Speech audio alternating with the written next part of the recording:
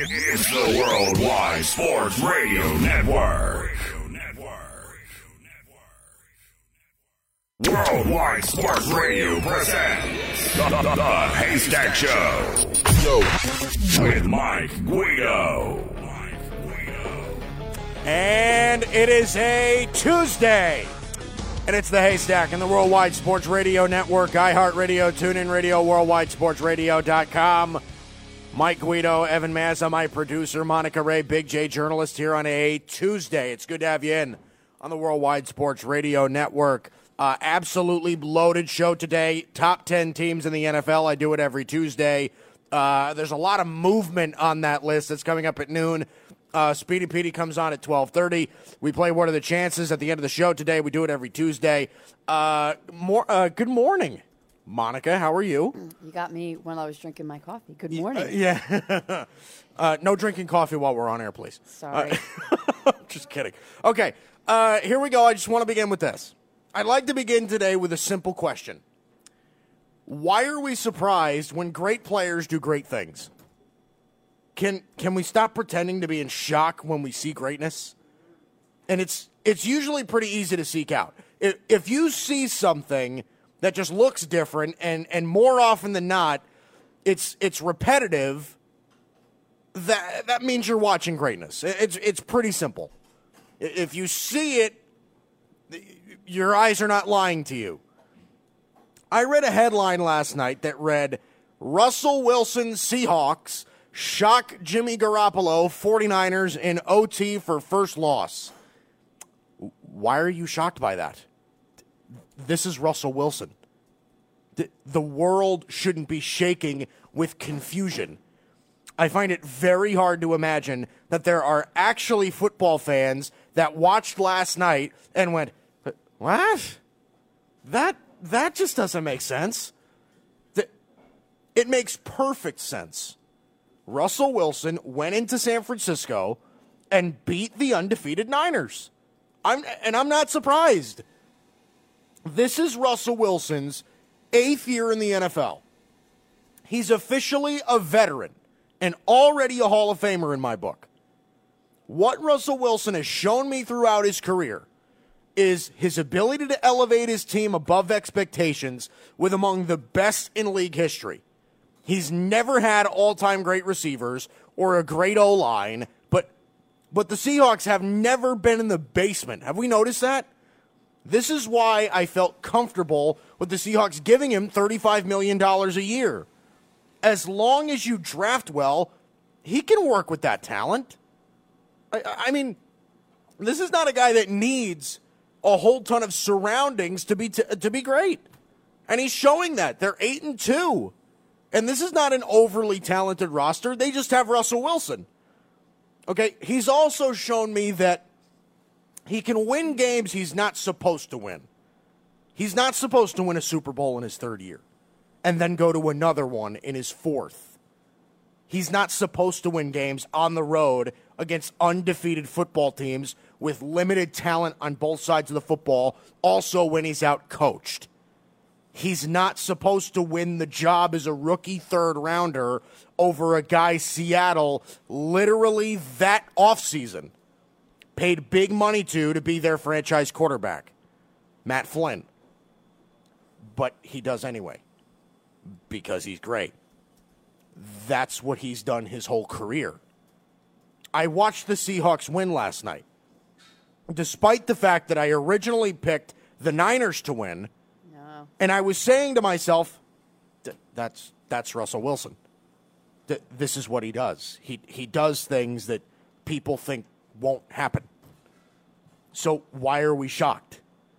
I get the Niners are uber talented and extremely well coached and have a dangerous front seven, and they were undefeated and they were at home. But we can't act like this is extraterrestrial. We cannot act like this is something we haven't heard of before. We can say, I thought the Niners had this one, but guess I was wrong. But nothing more. Yeah, we can't go out after the game last night and say, oh my God, that took me for a tailspin. What a roller coaster. No, it shouldn't shock you at all. This is not a haunted house where you're just like, oh my God, didn't see that one coming. No, that's not what this is. I was thinking about this too. Can you name a team in the NFL that Russell Wilson wouldn't make better? I can't. He's an upgrade over everyone's quarterback. The Chiefs, the Patriots, the Packers, the Saints, the Texans, all of them. Imagine how good Dallas would be with Russell Wilson, and I like Dak. Russell Wilson is the best quarterback in the NFL. There's nobody I trust more with the keys to my Ferrari. I expect him to take my Ferrari for the night and bring it back cleaner than when I gave it back to him. Not like Ferris Bueller. No. And that's exactly what he does. Big moments, middle of the game, consistency. If I need him to make a big play, I don't trust another quarterback in the league more than I trust Russell Wilson. Seattle is now 8-2 and are among the top 5 or so teams in the NFL. So I'll ask again. Why are we shocked? This is protocol for Russell Wilson to do stuff like this. You can't act surprised, but I'm going to lounge back and nod my head because this is exactly what he does. Russell Wilson goes on the road into an undefeated team's stadium, which has broken decibel records, and wins football games in overtime. You're shocked when he throws a pick in the end zone. Yeah, right. That's when you're shocked. That's when you're shocked. When he throws that pick in the end zone, you're thinking, oh, no, the game is over. San Fran's going to win. Right. But I'm not shocked that Russell Wilson went in and won that game. I'm not shocked that he scored 21 unanswered points after being down 10-0. I'm not shocked about that. Not even a little bit surprised, because this is Russell Wilson, and that's what he does. You know what? I'm shocked about your nice shirt you got on today. It's pretty snazzy. Yeah, you like that? I do, yeah. Yeah, I like it too. Apparently it's supposed to be a pajama shirt, but I'm like, you know what? I'm just going to Really? wear this out. Yeah, Hey, apparently. that's when you just go with it. It looks Yeah. good. Thank you. Pajama Is it shirt. Ralph Lauren polo? It is, yeah. It is Beverly Hills Polo. Oh. All right, so I want to shift to this, because here's another question. Why are we taking so long to buy into Lamar Jackson? The guy's clearly a franchise quarterback. The guy's clearly improving. After this week, he's now started a full year's worth of games. He made his 16th start against the Bengals this week. In those 16 games, have we noticed he's quietly gone 13-3? He's lost to the Chiefs twice, both on the road, and then home against Cleveland this year. What more do you want? Oh, Mike, he can't throw the ball. He completes 66% of his throws. He's thrown 15 touchdowns and only 5 picks, and he's in the top 10 in quarterback rating.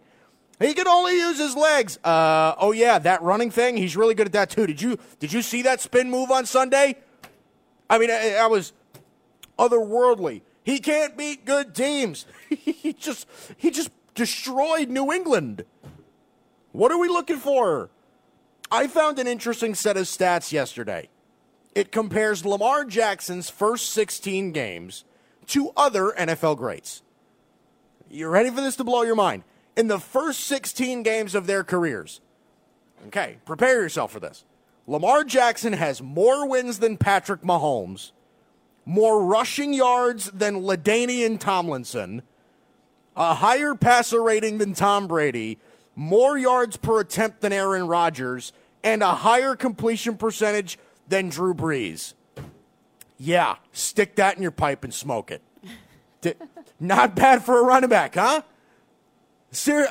I told you, it would blow your mind. Yeah, he's got a higher completion percentage than the most accurate quarterback in NFL history. He's got a better quarterback rating than the winningest quarterback in NFL history. He's got more rushing yards than one of the best running backs in NFL history. And the most talented quarterback in NFL history. He's got more yards per attempt, and probably the other most talented quarterback and the best young quarterback in the league. Yeah, he's got more wins. You can tell yourself all you want that the kid isn't good, but you have to believe your eyes. There's no way you can watch Lamar Jackson and not be impressed. Okay, he's better in the open field than most running backs and throws a better deep ball than most quarterbacks. Stop trying to outsmart the room. Lamar Jackson is a legit NFL quarterback. Ask yourself, what will it take to convince you? What will it take to convince you? If you needed him to throw the ball better and more accurate, he's doing that both on the field and in the stat sheet. Yeah, he completed 58% of his throws last year. This year, he's at 66%. I don't know what you want me to tell you. I mean, he's clearly improving as a thrower. What else you got? If you want to see him run less, sorry, not going to happen. That's part of it. Well, you can't take that away from him. You just can't. Right. When you set him in the open field and he starts running, it's electric. You're not, and you can't take that game away. Now, again, I'll keep saying it. The one thing I want him to do is slide, but it's just not going to happen. At this point, it's not going to happen. But they're not going to take that away from him, and you just can't. You really can't take that away from him. Right. If you do that, you're taking away not only a big part of Jackson's game, you're taking away a big part of your offense's game. Right. He's the best running quarterback I've ever seen. Let him use it. Let him use it. You and I are in agreement that pocket guys last longer in this league. I think if Lamar's arm isn't sustainable, he'll last you until he's about 29 years old, and then he'll start to wear down. Like I said, pocket quarterbacks hit their prime at 30. Running quarterbacks exit their prime at 30. But if you can't see this kid's arm developing, I can't help you. That's on you. He's clearly getting more accurate and more poised. He's more comfortable. He's playing as a leader. And let's be honest, it isn't like he's loaded at wide receiver. Hey, look, he has a nice receiver or two. I like Hollywood Brown, but it isn't like he's Baker Mayfield with Odell and Jarvis Landry. It's a very tight end oriented offense. Right, he's got Mark Andrews and Hayden Hurst. Boyle gets the ball, Hayden Hurst gets the ball, Andrews is his number one target. Nick Boyle in there too. It's a very tight end driven, but wide receiver he's Hollywood Brown and Willie Snead.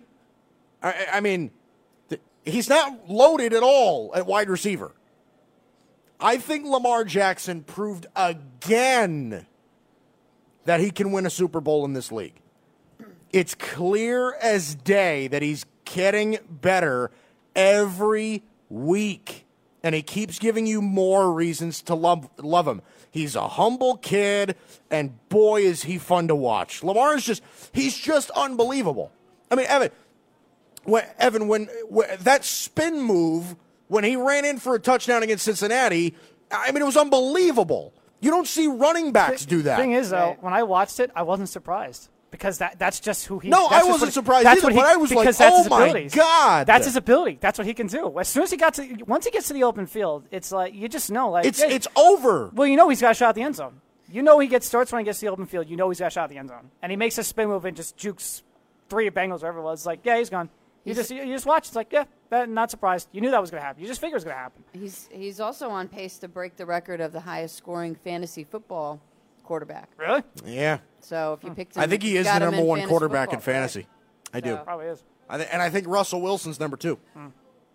So, but yes, why again? It's a very tight end, running back driven offense that they have. But Hollywood Brown, every time I watch that kid, I am so impressed. No, he's great. I'm so impressed. But outside of Hollywood Brown, it's a bunch of 3s and 4s. Snead's a good slot guy to get a first down. Yeah, he's a solid 3. Developing. Miles Boykin is developing. Miles Boykin's getting there, but like I said, the overall talent at receiver, it ain't like they're stacked. And his offensive line, I think the biggest thing is the offensive line. That offensive line gives Jackson so much time in the pocket. It's incredible. Mm-hmm. I'm amazed at the amount of time that, and again, that's 3 guys that they have on the line that are just flat out Pro Bowl, all pros, really. I mean, not all of them have won all pros, but Orlando Brown's a big, mean guy at the right tackle. Ronnie Stanley, good solid left tackle. Marshall Yanda, probably a Hall of Famer.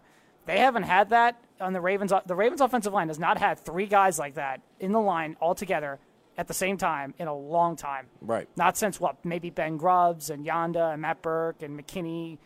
Not since really the days of those guys. 3 legit all-pro guys and 2 young ones like Stanley and Brown, and Marshall Yanda is a bona fide Hall of Famer. That line gives him so much time in the pocket. It's incredible. He's got all day. And when you give Lamar Jackson time and he's got all day, especially with his ability to take off and run, you're going to do some that's an offense that will do some damage. He's going to do damage. All right, coming up next, I think the Raiders have a better Super Bowl window than one of their highly touted conference rivals. I'll give you a hint. It's even division rival that we all marvel over. I'll tell you what I mean next. It's the Haystack on the Worldwide Sports Radio Network. You're listening to the Worldwide Sports Radio Network. You're listening to the Haystack Show on the Worldwide Sports Radio Network. Good to have you back, Haystack, Worldwide Sports Radio Network. Mike, Evan, Monica here on a Tuesday. Top 10 teams in the NFL coming up in about 20 minutes. But I do want to start with this. A lot of movement on that list. This is the most movement I've ever had in the top 10. Most movement I've ever had. We have to have that soundbite. I like to move it, move it. That's a great song. That's a great song. Instead, Evan has bowling pins. That's all I got. That's all I had. But hey, I was expecting "Move It, Move It." If I was, I would have played it. That's a great song. It is a good song. All right, so let's be honest about the NFL.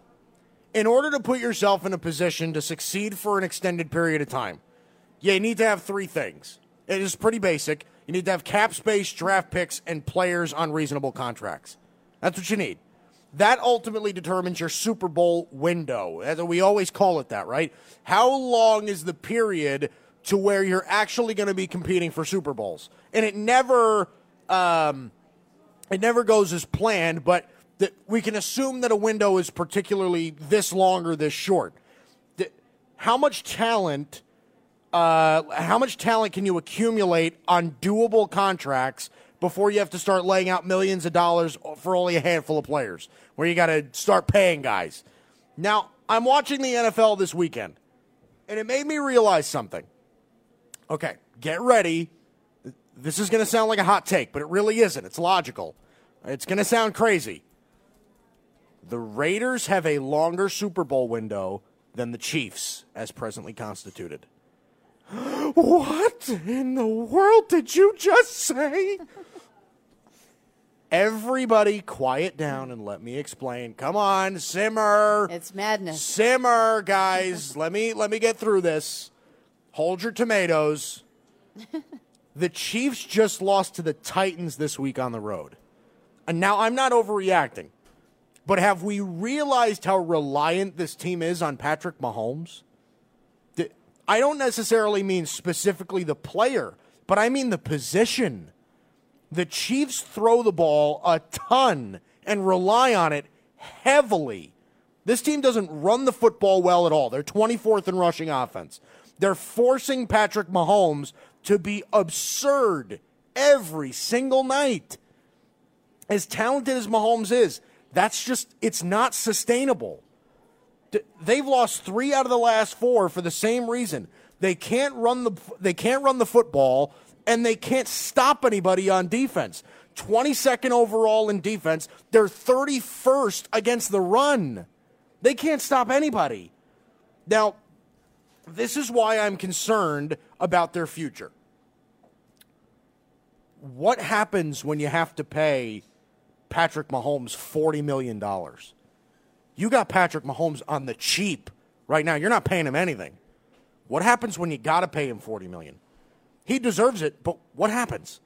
Some of these guys that are under contract already have to go, right? Expect them to lose receivers, and some of the players that'll be up for contract, they won't be able to afford them. They're going to lose some offensive linemen. They're going to lose some receivers. They're going to lose more defensive pieces because they can't afford to keep them because they got to pay their quarterback. I looked at Kansas City's cap situation. You know how much money they have next year? Going into next year, how much cap space they have? $1.5 million. Next year. and then it's and the season after that, after they pay Patrick Mahomes his big contract, they'll have $18 million in cap space in 2021. And that's if they did nothing between now and then. And that includes draft. If they don't have their drafted players yet, that's going to hit that cap too. So between now and then, if they did absolutely nothing as presently constituted, didn't even draft, that's how much money they would have in the cap. You're telling me I shouldn't be a little bit concerned about Kansas City? Who's going to be on this roster? They're going to have positions not filled with anybody. This defense is already terrible. They already struggle running the football. The pressure for Patrick Mahomes is only going to increase going forward. Things won't get easier for him. He might become a better player, but the surroundings around him are going to get weaker, so you don't think that that's going to at least cancel out? They'll get harder. It's going to get harder for Patrick Mahomes. Now, last week, I talked about how the Raiders' Super Bowl window is open. I think it's open. The Raiders are in. They have cap space, draft picks, and players under reasonable contracts. Derek Carr is under contract for $25 million per year, and they have $50 million and $83 million in cap space over the next 2 seasons. They're in much better positions here. They're in such a better spot. They're not relying on one particular aspect. They run the ball well. Josh Jacobs is a stud. Carr is accurate. They have a young developing defense, a good O-line. The Raiders are in a really good spot, and I think it's a better spot than the Chiefs at this point. I don't think I'm crazy for that. Now, people, again, I understand where this comes from because we are quick-thinking NFL fans. People will automatically assume that better quarterback means better future. Not the case. At least not this time. The team needs to be in a good spot. The Chiefs have no room to add more talent. This is as good as the Chiefs will get, at least in the immediate term. Right? Maybe down the road they'll figure out something financially. But at that point, you got to pay Patrick Mahomes again. And you don't know how much he's going to be worth. Okay, the Raiders have the pieces in place to improve in the long term. I'd say for the next 5 years, the Raiders will be in a better position to win Super Bowls than the Chiefs. Not a hot take, just logical. The Chiefs have cap space, draft picks, and players under reasonable contracts, and good players. They're 5-4. I think they're a playoff team, and they're in a much more reasonable situation. The Chiefs, scarce for talent, both sides of the football, can't run the football, not a great offensive line, a terrible defense up and down it, and they got to pay their quarterback $40 million because he is absurdly talented. It's a tough spot for the Chiefs to be in. So I know people think it's crazy. Oh, come on, Patrick Mahomes, they're going to win Super Bowls. Well, hang on. They could win a Super Bowl. I'm not saying they can't. But the process for them to do that is going to be a lot harder. They have a lot less flexibility in Kansas City. So you can't tell me that I can't be a little bit concerned or that I'm an idiot here. This is not a hot take. This is logical. The Raiders have more pieces in place to succeed moving forward than the Kansas City Chiefs do. The Raiders are in a better spot. Overall, listen, Chiefs have the better quarterback. Raiders, I think, better roster, better situation going forward. That's going to mean a lot to them for their Super Bowl hopes. You know what's interesting? The Raiders' defense is 30th in passing yards, but they're in the top 10 in stopping the run. The Chiefs' defense is in the top 10 in passing yards, but they're right in the bottom of the league in stopping the run. Right. That's what's interesting about both their defenses. Both their defenses aren't very good, but no, the Raiders don't have a great defense, but I would take the Raiders' defense over the Chiefs. I probably would. I think I would agree with that. Now, the interesting thing is the Chiefs have guys like Frank Clark and Chris Jones on the line and still Tyrann Mathieu, but the Raiders probably – I watched the Raider defense. You know what I found about the Chiefs? Performance like the Chargers was pretty impressive. I'm sorry. You know what I found about the Raiders defense is they don't have a lot of stars. No, they really right? don't. But they have a lot of young, fast, athletic guys, right? They hit on a lot of late-round draft picks, Max Crosby and Trayvon Mullen and guys like that. they don't have stars on that defense, but they really do have a lot of solid football players. They do. A lot of them. So, and they're a little bit banged up, too. They just traded Gary and Conley. Jonathan Abram is out for the year. So, they're a little banged up, too. But I think the Raiders, they're in a better spot going forward. All right, let's go to the news. Big J journalist Monica Ray here on a Tuesday. Whew. Well, I know it's not so great outside, and maybe it's terrible snow outside later. Woohoo! I love snow. Oh, God. We'll see you know what I hate, though? If it's going to snow, snow. I hate that slushy garbage. Like, yeah. I don't mind snow if it actually snows. If it makes everything white and pretty and everything like that. It's all nice and wintry. That's cool to me. Yeah. If it's just going to be slush and ice and misery for the next few weeks, that's going to drive me insane. It's going to drive me insane. Yeah, but remember, the change of seasons are always good, so you appreciate the next season coming up. So, the Mets' Pete Alonso, he wins the National League Rookie of the Year. So that's pretty awesome. He had 53 home runs, and he drove in 121. And I know, Evan, he's one of your favorites, right? Very happy. I'm getting his jersey. I'm buying in. I usually don't do this with players where I buy into a guy after 1 year, but I'm buying into Pete Alonso. This guy's fantastic. Well, and Yordan Alvarez, too, winning AL Rookie of the Year was cool, too. Hang on. Uh-oh. Pete Alonso. Now, okay, let's say this. Okay, American League, so far the awards have been given to the right guys. AL Rookie of the Year, Yordan Alvarez should have won it by 1 million. Pete Alonso had more competition, but he still should have won it, right? Yeah. 53 home runs, he broke a record. Broke Aaron Judge's record. Right. So, I just want to say this. This is what we always do with the Mets, is they get this new star, and then they trade him within 3 years? they hype him up so hard that I think that the best thing the Mets can do is congratulate Pete Alonso on his Rookie of the Year, but don't crown him as he's going to be the best home run hitter in baseball for the next 10 years. Well, you don't crown him, but... So label. Because that's what... But, Evan, you know this is a Met fan. Met fans always do that. Listen. They always say, Matt Harvey's the best pitcher in baseball, and then he... R.A. Dickey is incredible. Well, R.A. Dickey was a Cy Young Award winner for the Mets, and then we traded him after his Cy Young Award and got Syndergaard, so we knew that was going to happen. But that's what I mean, is like, you get all these great young players. Ahmed Rosario is going to be a top 5 shortstop. I mean, Rosario's played really well. He is a nice player, but you have any idea how much pressure you're putting on these kids, again, especially when they play for the miserable Mets? You realize that they have a responsibility to get this team out of the basement. There's a lot. Pete Alonso is going to be looked at as, well, here's the thing. You're our savior now. Right. A lot of pressure. Help us. There's a lot of pressure, Don't be surprised if he hits 220 next year. There's a lot of pressure. Well, I hope not. There's a lot of pressure with young baseball players now, like a Gleyber Torres or an Aaron Judge or a Dylan Betances or a Luis Severino with the Yankees, Gary Sanchez with the Yankees, Chris Bryant with the Cubs, Wilson Contreras, Bryce. And maybe it all goes back to when Trout and Harper came up to the picture. They came up, and we all hyped them up, especially Harper. We all hyped them up as these big saviors of a franchise. Steven Strasburg, too, with the Nationals. So, sure, with the Mets, it's temper your expectations. But it's always the case with young players, especially in baseball. With Pete Alonso, it's more so, let's build this team around him. Now, I wouldn't mind if the Mets paid him. You kind of do what the Braves maybe did. Get him paid now. What did they do with Acuna and Ozzie Albies? They paid him right away after their first years. Maybe the Mets should do the same thing with Pete Alonso. But now you build around him.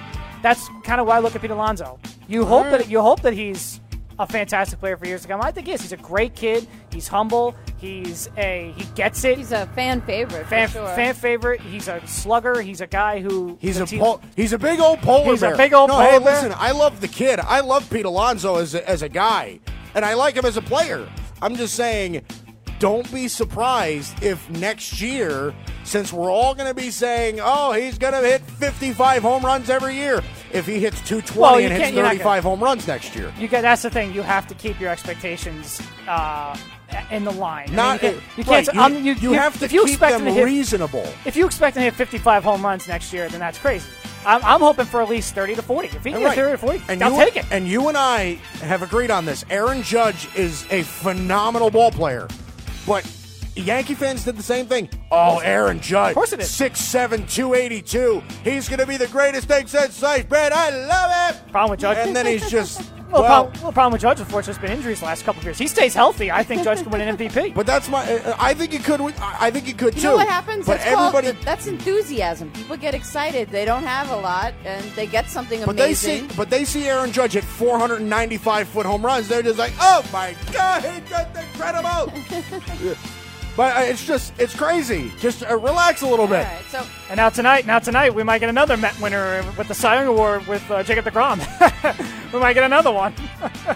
Well, that'll be tough. Scherzer definitely is We'll see. deserving, On too. Thursday, I'm teasing this. On Thursday, teaser. because I think the NFL midseason award show went so well. Oh, boy. Monica, Oh. you're going to have the responsibility of hosting the Major League Baseball Wow. award show. I hope those names The are MLB easier to say. The MLB postseason award show.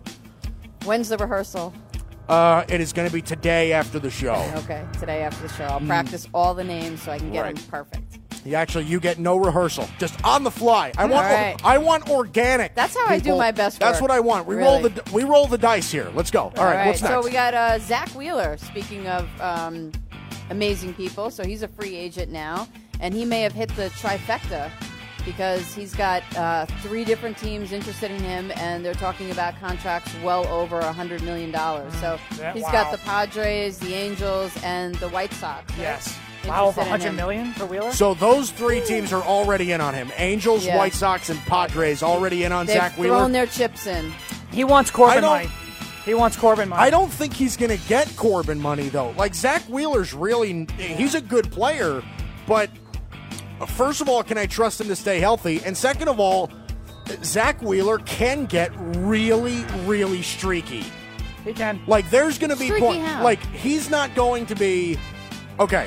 Zach Wheeler is not one of those pitchers that's going to be like, all right, he's going to give up 3-4 runs every start, and he's going to have an ERA of 3.5, 4.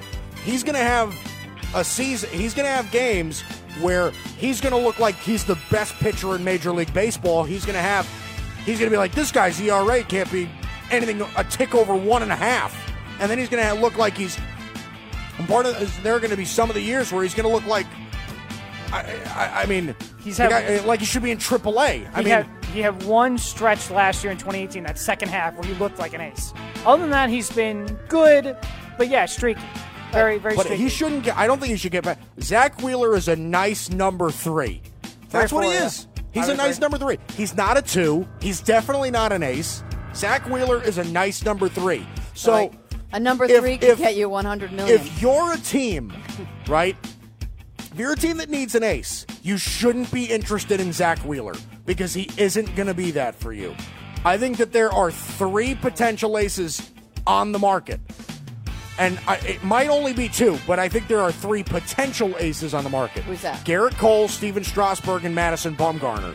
Those are the only 3 guys. And Mad Bum might not even be an ace anymore. He might be a number 2. But Strasburg and Cole are going to be aces. If you need an ace, those are the 2 guys you want. Well, So that's an interesting thing, though. If the Angels are in on Zach Wheeler and they can pull off Garrett Cole and Zach Wheeler, That'd be good. all of a sudden, yeah. they're looking like they're something. I still don't love their bullpen, but they look like they could be a playoff team. The Angels are going to be suitors for a lot of guys in this free agency Oh, class. yeah. Because you signed Trout to the big extension, and you just brought in Joe Madden. Joe Madden is a winner. Joe Madden is a guy who you bring in to win. So they're going to go nuts. Joe in free Madden agency. is now. We heard this rumor too. Joe Madden's now the manager of the Angels. We just also heard a rumor that Chris Bryant could get traded. Yes, I saw that. Could Chris Bryant get traded to the Angels? Now here's one. So the Angels' top prospect is Joe Adell, right? He's like a top 5 or 10 prospect in major leagues. Would you trade Joe Adell for Chris Bryant? If you're in win now mode, Buy I or guess you sell? have to. Buy or sell? I don't know. Do you buy or sell that? That it's going to happen or that it should happen? That it should happen. God, Joe Adell is so good. I would probably not. Wow. I probably would not. Sell. But I don't know. If I were I don't think it would be a bad move because you'd be giving up Joe Adell and something else probably. But if you were able to, if I were the general manager of the Angels, I wouldn't have the guts to do it. That's my problem. I wouldn't have the guts to do it. I think it was that report by Morosi was Bryant, Mookie Betts, and Francisco Lindor. We And know Francisco Lindor most likely is going to be on the move.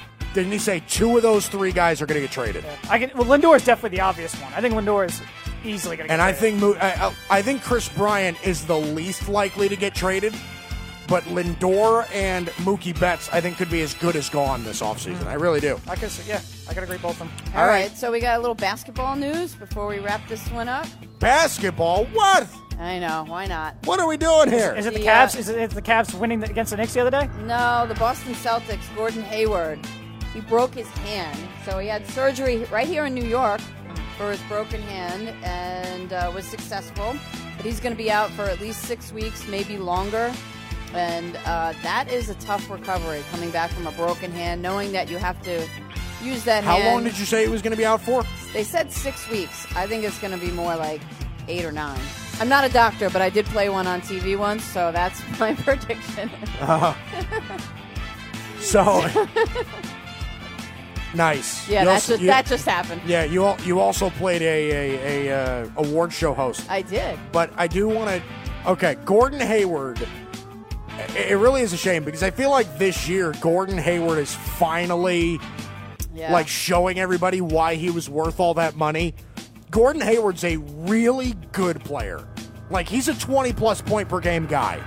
He really is. Now, at the same time, Boston does a really good job of plugging and playing. You know, having guys that are going to be ready to fill his role. So expect to see more of Jason Tatum playing 3 and not 4.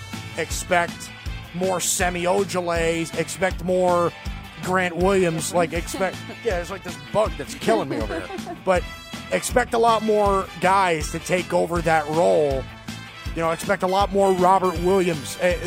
It's going to be interesting to see what they do to compensate for that.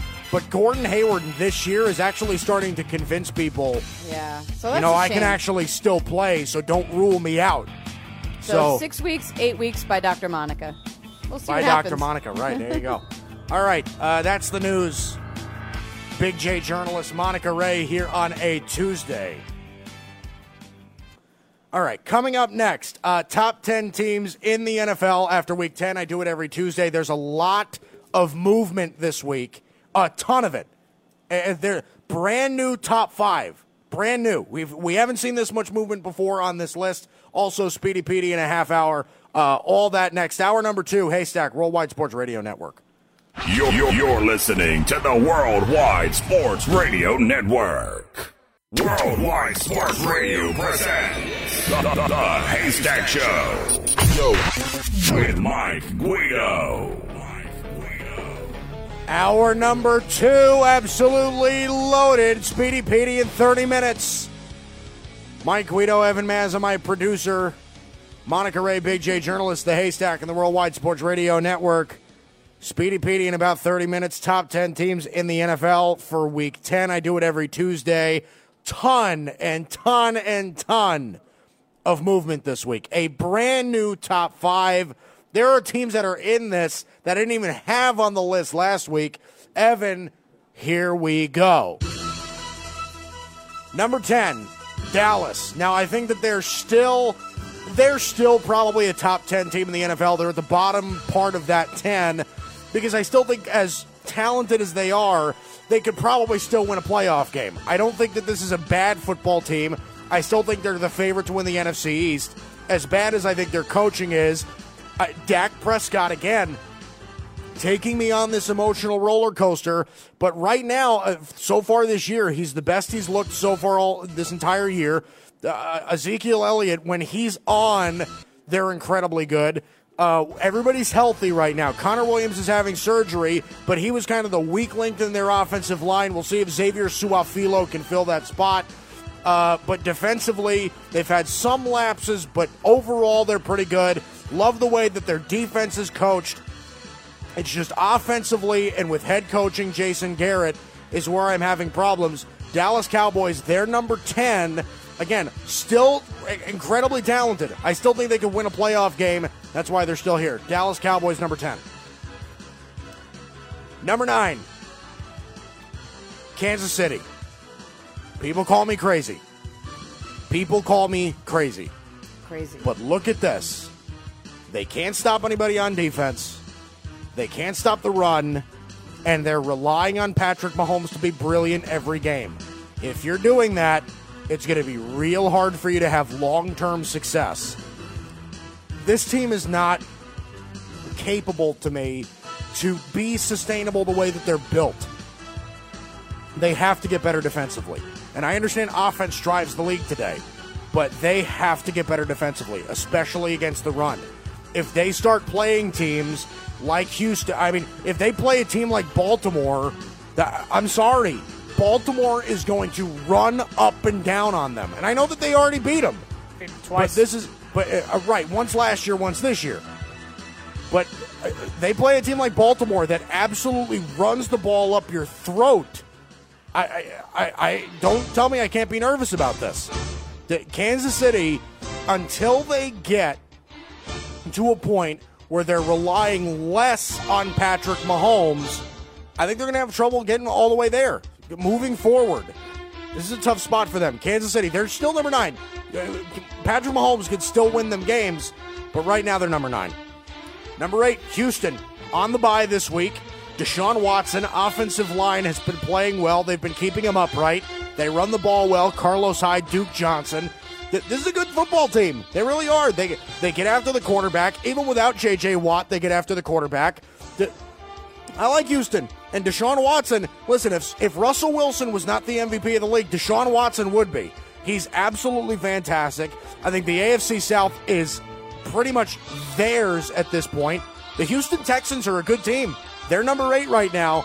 Again, they've kind of stayed in the same range. I'm waiting for them to make that big jump. I want them to show me why I should have them higher. But right now, they stay at number 8, still a top 10 team in the NFL. Number 7, Green Bay. They've taken a bit of a dip. The past 2 weeks, I don't like what I see. Okay, losing against the Chargers, and then this up and down performance against Carolina. I get it was in the conditions, but you're in Green Bay. This is the stuff you're used to. I'll be honest with you, Aaron Rodgers has had a really tough last 2 weeks. This defense has had a tough last 2 weeks.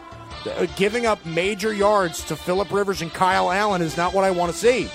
I was expecting Green Bay. Listen, I got the 4 bet, right? But this is as bad as I've seen the Green Bay Packers look all year. I don't want to see them lose games that they shouldn't lose late in the year. I don't think it's coaching. I think this is just player execution. They're not playing well enough as players. They're being put in a position they're not executing the right way. They're having trouble getting after the quarterback the past couple of weeks. They're having trouble consistently scoring points. Aaron Jones has been their best offensive player over the past number of weeks now, maybe for the past month. Green Bay right now takes a little bit of a dip. Still like them, but they're number 7. You won the 4 short force. That's all that matters. That's right.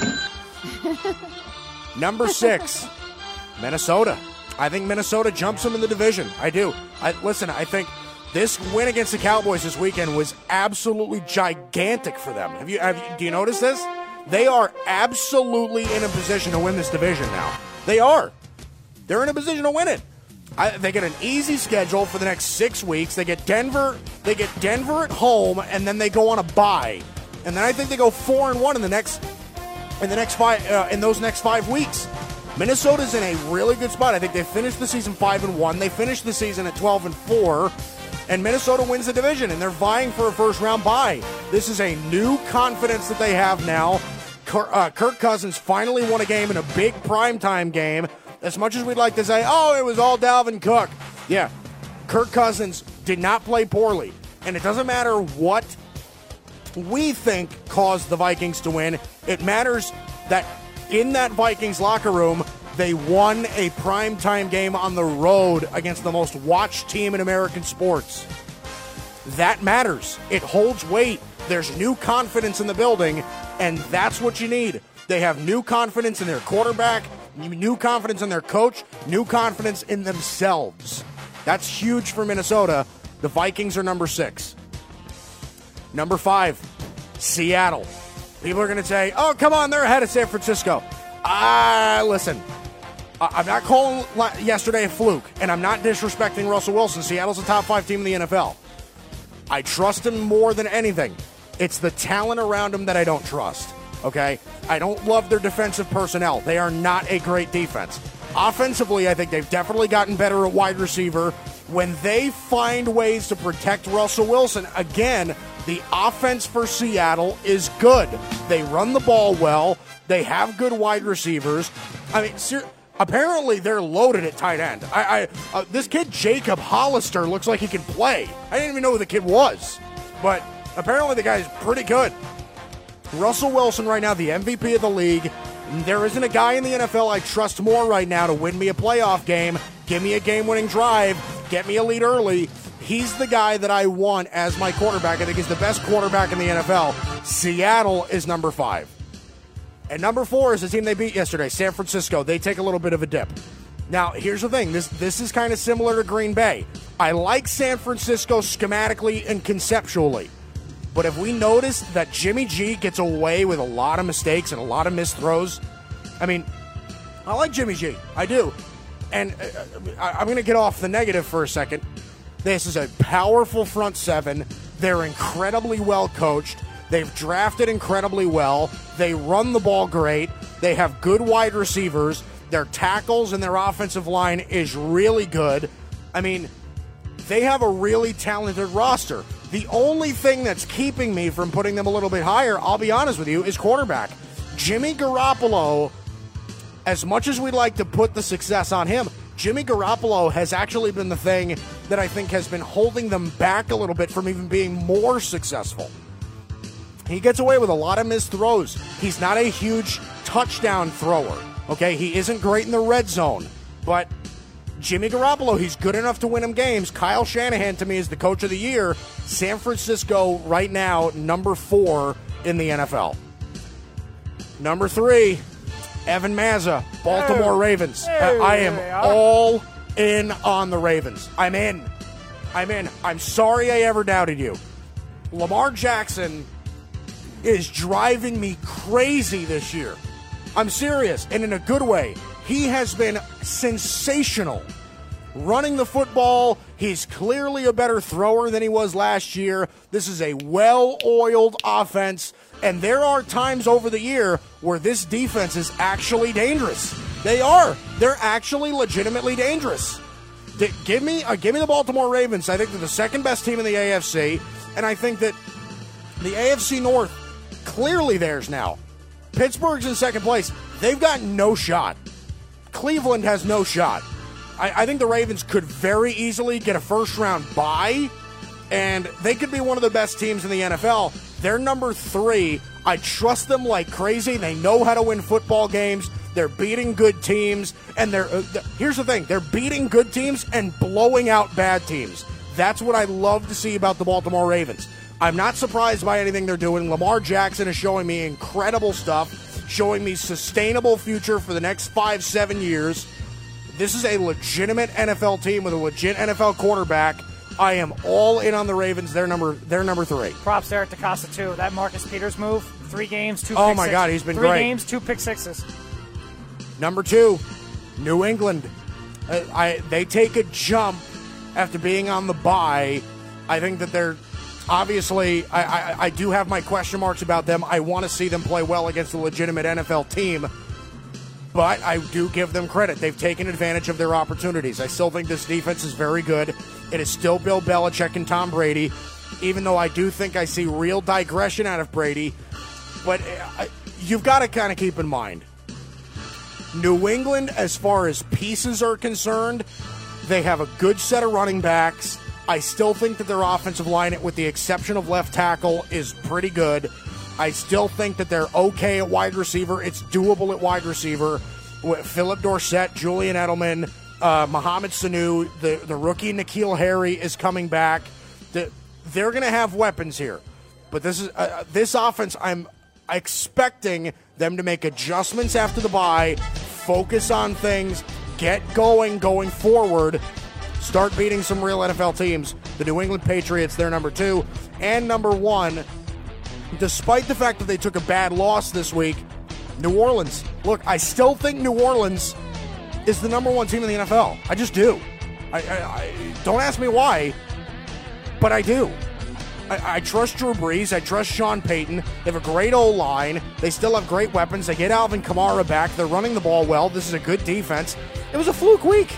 That's what I think. Really. Atlanta goes in. There's always that couple of games during the NFL year where you're just scratching your head and you're just like, what? That doesn't make any sense. This was one of those games. Atlanta goes into the Superdome where the Saints are incredibly good. Atlanta was a one-win team before then. And they go out and they absolutely hand it to the New Orleans Saints. Dan Quinn had a great game plan. But, again, fluke game. I still think they bounce back next week. I hear some people say, do they need to quarterback controversy, Teddy Bridgewater, Drew Brees? No, stop. Come on. Teddy Bridgewater did great. He went 5-0. But Drew Brees is their quarterback. Can we stop with this? New Orleans right now, number one team in the NFL. They're the team I trust the most. Right now, I think they're my Super Bowl favorite. Give me the New Orleans Saints. They're number one.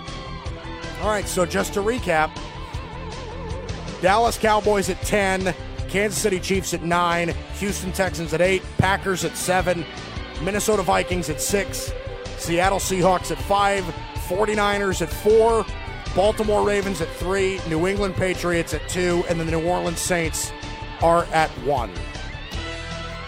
So, what do we think? Quick synopsis. I'm glad the Cowboys are still in the top 10, even though they had a Barely. lousy Sunday. Barely. Yeah. I like the Saints, too. I've always liked the Saints. And Drew Brees being back, I think that's a good pick. But I think the Cowboys are going to rally and move on up. Win the Super Bowl? Yes. They'll beat Detroit. They'll be okay. I think they're going to beat the Lions. They'll be okay. Now, of course, Stafford's will be interesting to see if he plays or not. I think the one thing I still would do Green Bay over Minnesota. I know Minnesota beat the Cowboys. I know Green Bay kind of had to tough it out the last seconds to beat the Panthers. I still trust Green Bay over Minnesota in terms of the best team and best teams in the NFC, the best teams in that division. Minnesota to me has got new life. This is a brand new football team after that win. They're red hot, the Vikings. They're red hot. But again, you and I both know better coaching wins the Cowboys that game. Right. You and I both know. And a better defense. The defense did not play well at all. That was one of the defense's worst outing since the Jet game for the Cowboys. It was ugly. All right. Top 10 teams in the NFL. I do it every Tuesday. A lot of movement on this one. A lot of moving pieces. A couple big games too in the NFL this week. Obviously, Ravens, Texans. That's gonna be big. Yeah. Bears, Rams Sunday night. I think it's in Chicago. I think it's in LA or in Chicago. I'm not sure. Yeah, the Rams. I'm having a real tough time. They can't be in the top. They can't be in the top 10. No, they can't. They can't. I am not in on the Rams right now at all. But that's and people have kept. Listen, I was a guy that bought into them for a while, and people were telling me, "Hey, listen, take a break on the Rams. They're struggling. They cannot protect the quarterback. They cannot protect Jared Goff. You look at this game. The guy's got no time. Bears, Rams, Sunday Night Football. It's in Los Angeles. Chicago 4-5, Rams 5-4. Both their seasons really could be on the line in this game. Yeah. No, it's absolutely huge. With the NFC landscape. The Rams do have Jalen Ramsey, who could possibly win MVP for Trash Talk. Have you heard that? Yeah, there you go. He's the best trash talker in the, it's hard to say, trash talker.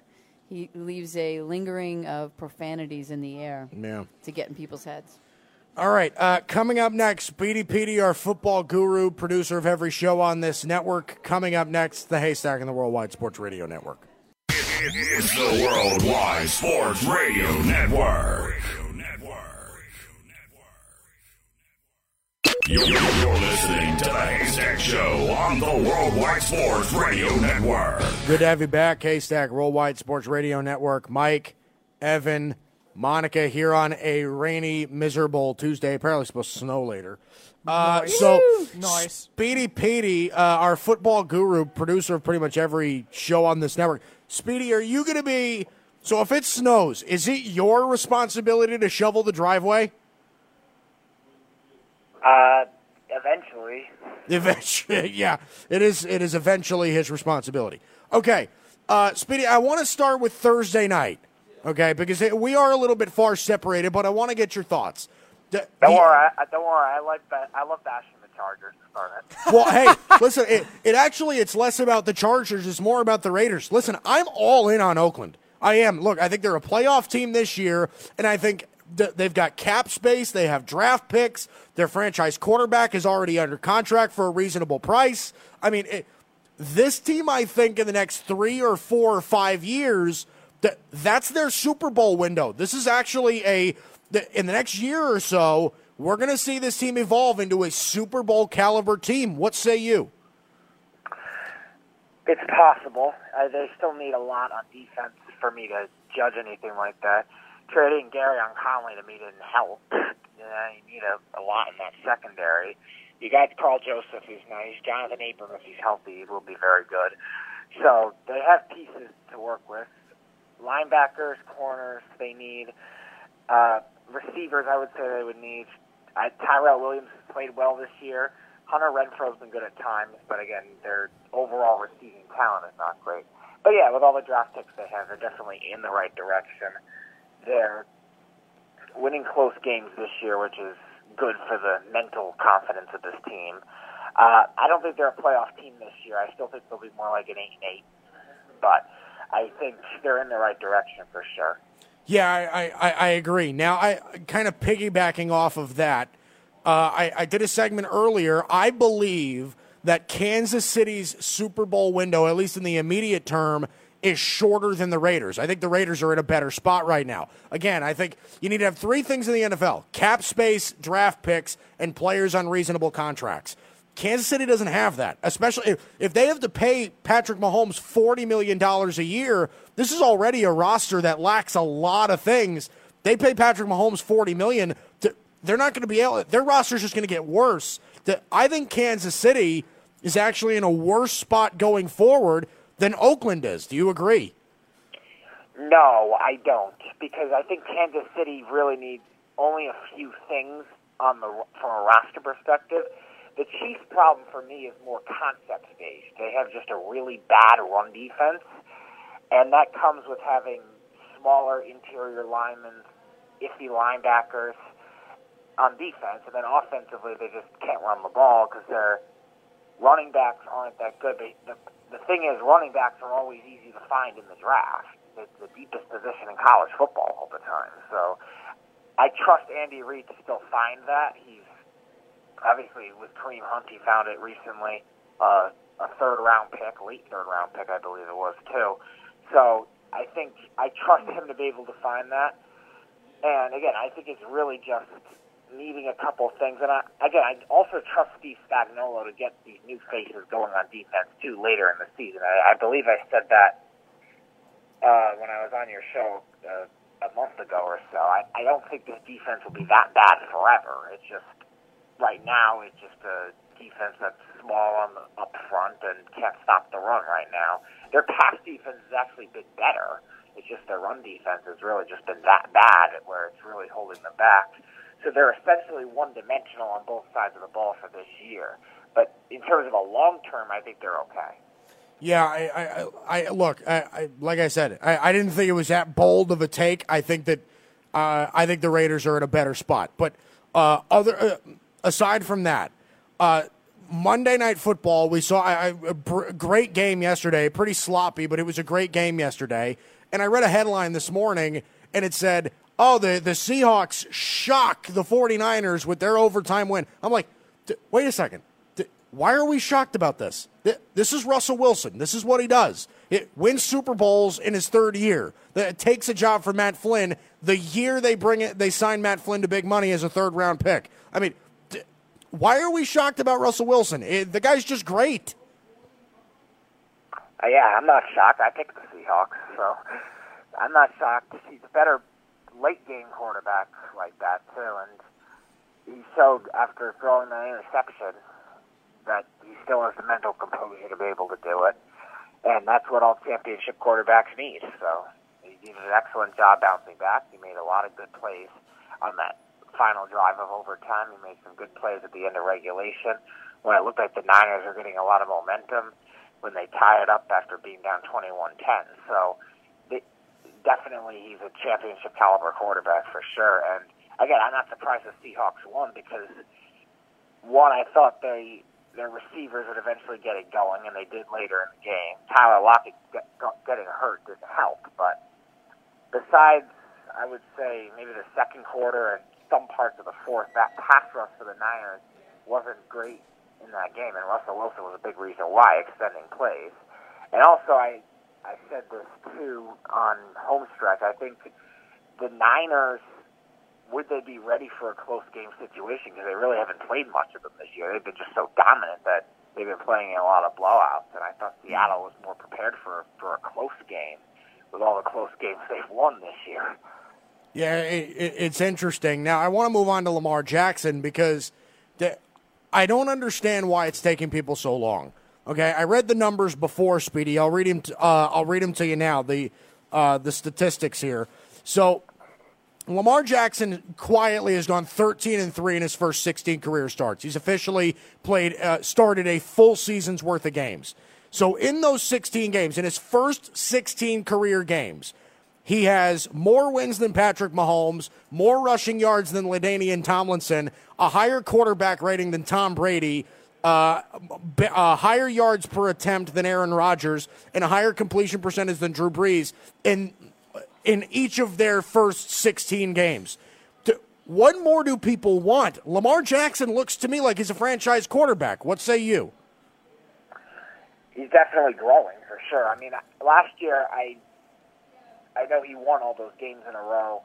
I still don't think he was the reason why. I think it was just more the Ravens' schedule getting easier at the end of the season. But this year, he's been a reason why. And with that defense still being very good, but has been depleted at times, so hasn't been able to carry them like he has in the past. Lamar Jackson has stepped up, and Lamar Jackson's also helped them by staying on the field with his running ability, his creativity, and I think even though his overall throwing ability is still not amazing, he's made tougher throws than I've seen him make, and he's improvised with throws on the run, creative play actions, and that's what this offense is, and that's what he's going to be tailored around. He's tending to the game plan well. He's not trying to force things, and that's a big reason why he's been winning games this year and why he's been a big reason for winning games this year. And the biggest key for me with Lamar Jackson is he's done it in the two toughest games that I think he had to play this year. At Seattle, he was the best player in that game, and against the Patriots last week. Him doing what he did to the Bengals this week, I mean, it's not surprising. But, again, the key wins is something I look at with Lamar Jackson.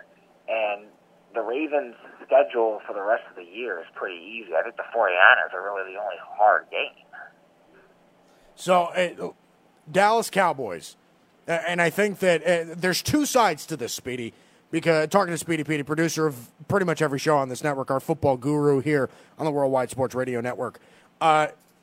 Dallas Cowboys, Dak Prescott 100% outplayed Kirk Cousins, and it was not even close. I apologize to my listeners yesterday for having to listen to my nonsense about me ripping Dak Prescott. I think he's a franchise quarterback, and he keeps continuously getting better. Jason Garrett, I think, is by far the thing that's holding them back. They have talent. They have the quarterback.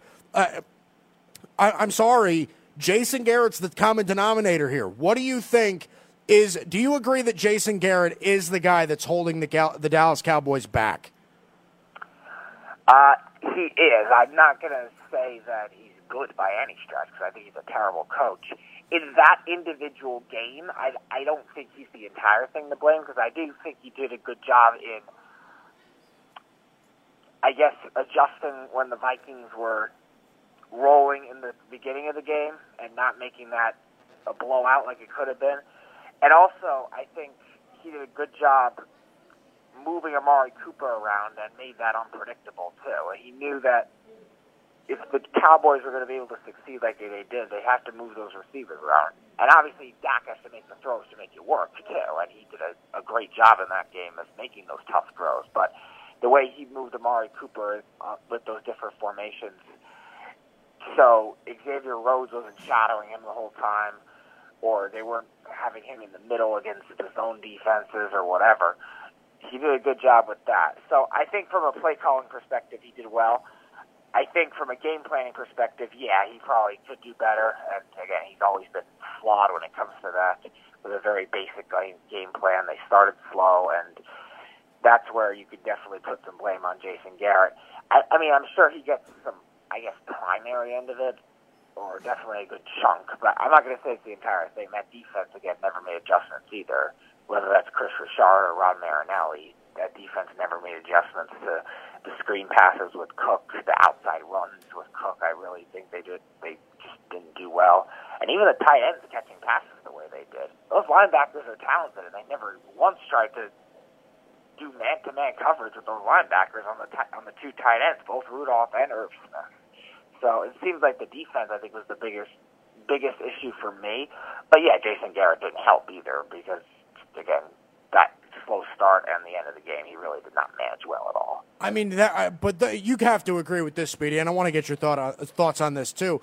Those two play calls at the end of the game on 2nd and 3rd down when Dak was absolutely shredding this really good Minnesota defense, that he runs 2 straight draw plays with Zeke, who was struggling all game. I mean, it's clear cut now, right, Speed? I mean, I'm not trying to dig too deep about this. I feel like it's right in front of me that's the issue.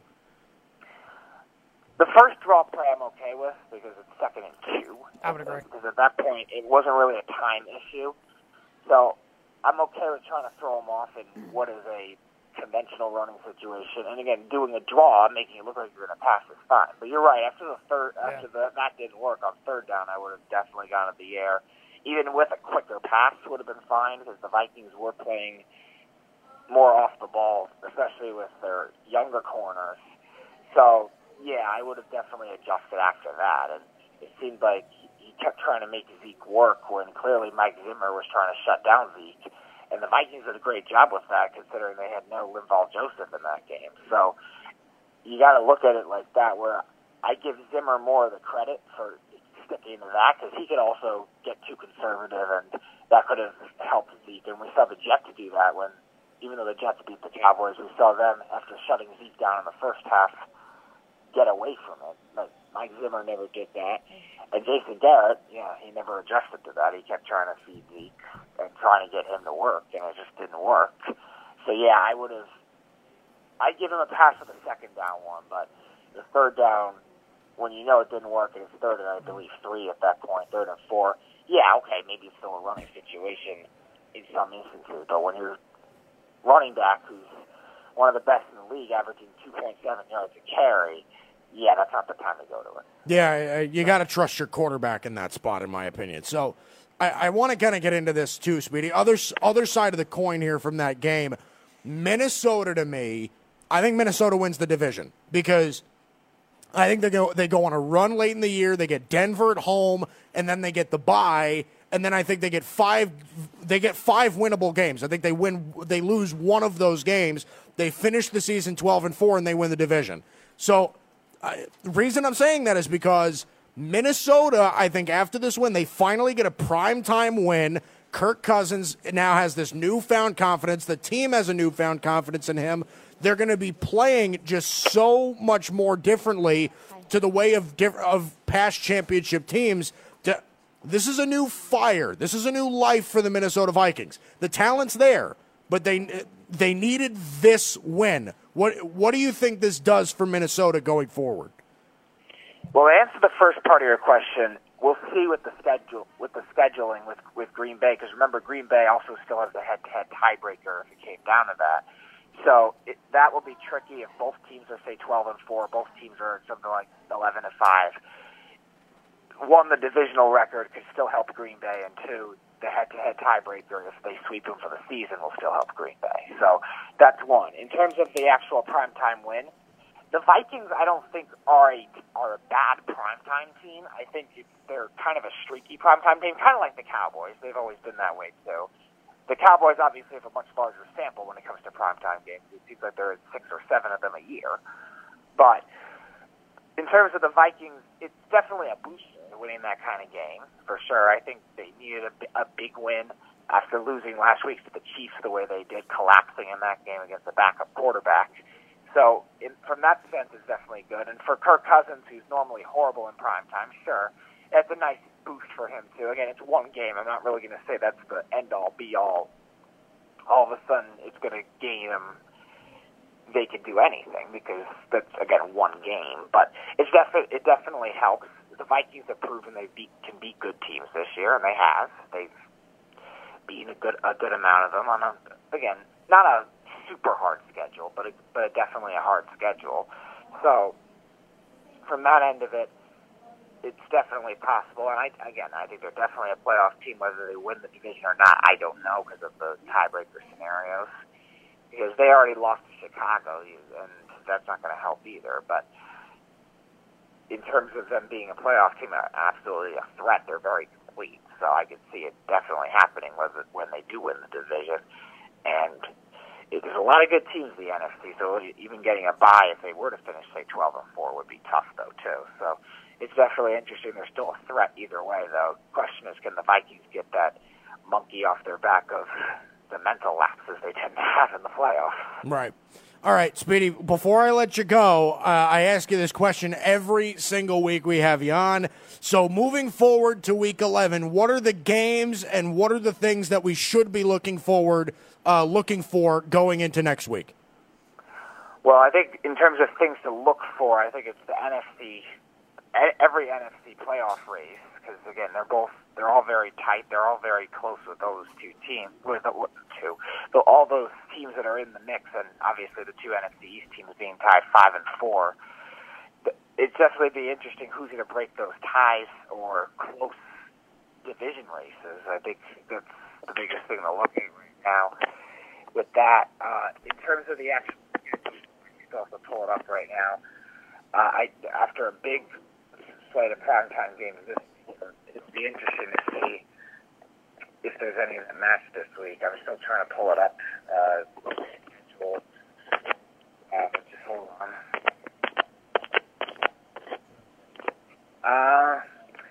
In terms of an individual matchup, I'd probably say Texans-Ravens is definitely one to look at. Again, two very talented quarterbacks, and Deshaun Watson and Lamar Jackson.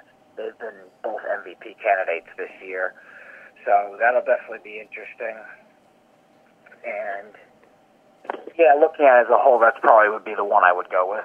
Because what are you looking at for? What are you looking at Patriots Eagles? Patriots Eagles? Yeah. Oh, okay. I could do that one too, because that's actually pretty interesting too.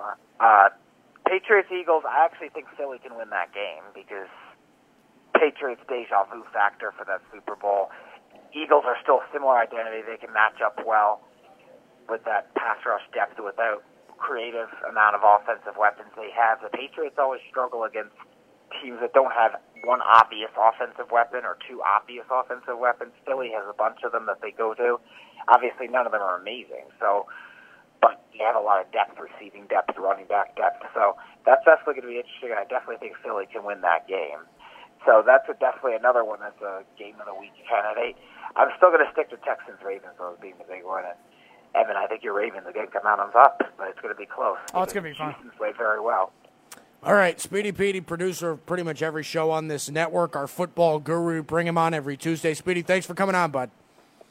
Yep, thanks for coming on, Evan. Be ready to lose in fantasy this week. Oh, Speedy, am I facing you a fantasy? Yep. Oh boy, yeah, I've lost 4 in a row, but I'm due. I think I'm due for a win. I thought I had a good week, but I think I'm due for a win this week. We'll see. I'm probably going to lose. No, you're not. I'm probably not due for a win this week. How did we do in our picks? Thanks, Speed. All right, let's go to the news. Big J journalist Monica Ray here on a Tuesday. All right, so Kansas City defensive end. I'm going to need help with this one. Emmanuel Ogbah. Ogbah. Is that right? Ogbah. I got it. You're good. Okay. You got it. Is out for the season with a torn pectoral muscle. Ouch. So I don't know how that's going to this impact defense them. already is banged up. Right. They already struggle getting after the quarterback. This is exactly what I mean. Is when they have to pay Patrick Mahomes $40 million, how are we supposed to expect this team to remain any good? They're going to lose everybody. Yeah. Seriously, they're going to lose everybody. They're going to lose defensive pieces that already can't stop anybody. They're going to lose some of the offensive weapons that makes their offense so good.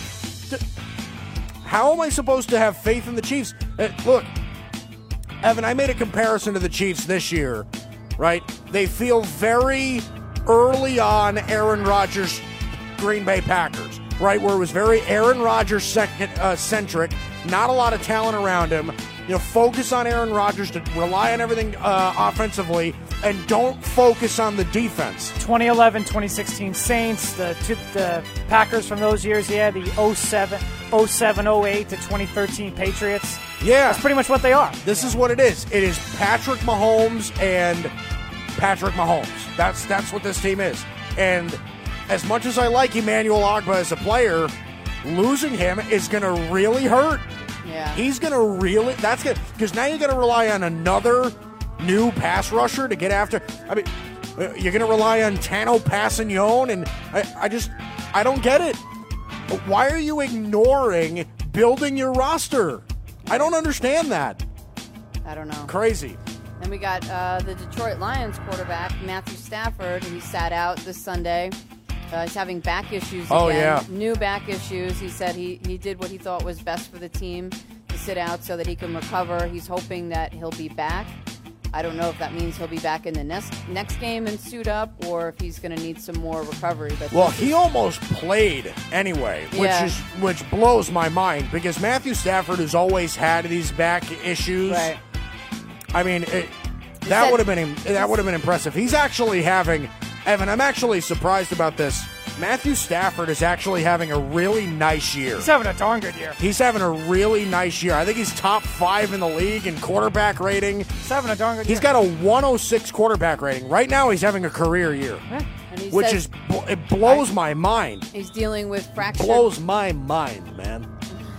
Oh, wow. He's dealing with fractured bones in his back. So, John, what do you think That of can be a lot Matt? of When you have fractured bones in your back, he shouldn't be on the field. that takes a while to get fully healthy again. Absolutely. I mean, every time you sit up, you're just like, oh, that's awkward. And he's in a position where he could be sacked, and that could be the end of him. Well, yeah. I mean, if he takes a big hit, I mean, that. If he takes a big hit with a broken back, that could end his career. Absolutely. You know what I mean? So it was smart for him to say, all right, I'm gonna let myself heal a little bit. That's why it'll be interesting to watch, see what his status will be for this Sunday against the Cowboys. And the Lions obviously need him on the field. I'll be honest with you. If I'm the Lions, I'd probably hold him out anyway. I really do. I mean, like I said, these back injuries are really serious. They're serious, and they're unpredictable, too, because you have no idea when you're going to get it. Right, and Dallas has a really good pass rush. Yeah. Like Quinn, Lawrence, Bennett, and these are guys that hit hard. Like, you've got to be careful with this. You really got to be careful. Yeah, take it easy. And I don't know if you guys are hungry yet, but I am. So I looked up the largest pizza. And I'm not even going to ask you what your guess is. 10,000 pounds. It is 10,000 pounds. What about you, Evan? He already told you his answer. 10,000 pounds. 20. Okay, largest pizza? Yeah. 20,000. All right. Well, somewhere in between, guys. 13,580 pounds. Really? Wait, so my 10,000 was not that crazy. It wasn't. Yeah. See? If Told we were on ya. the Price is Right, you would have won, and you would have been over. So you would be going to the Showcase Showdown. Ha! Nice. That would be awesome. I would have got an audio daily double. Or wait, no, that's Jeopardy. Jeopardy. Sorry. So it was made in Rome, Italy. I guess the birthplace of the pizza. Yeah. And it was 100% gluten-free.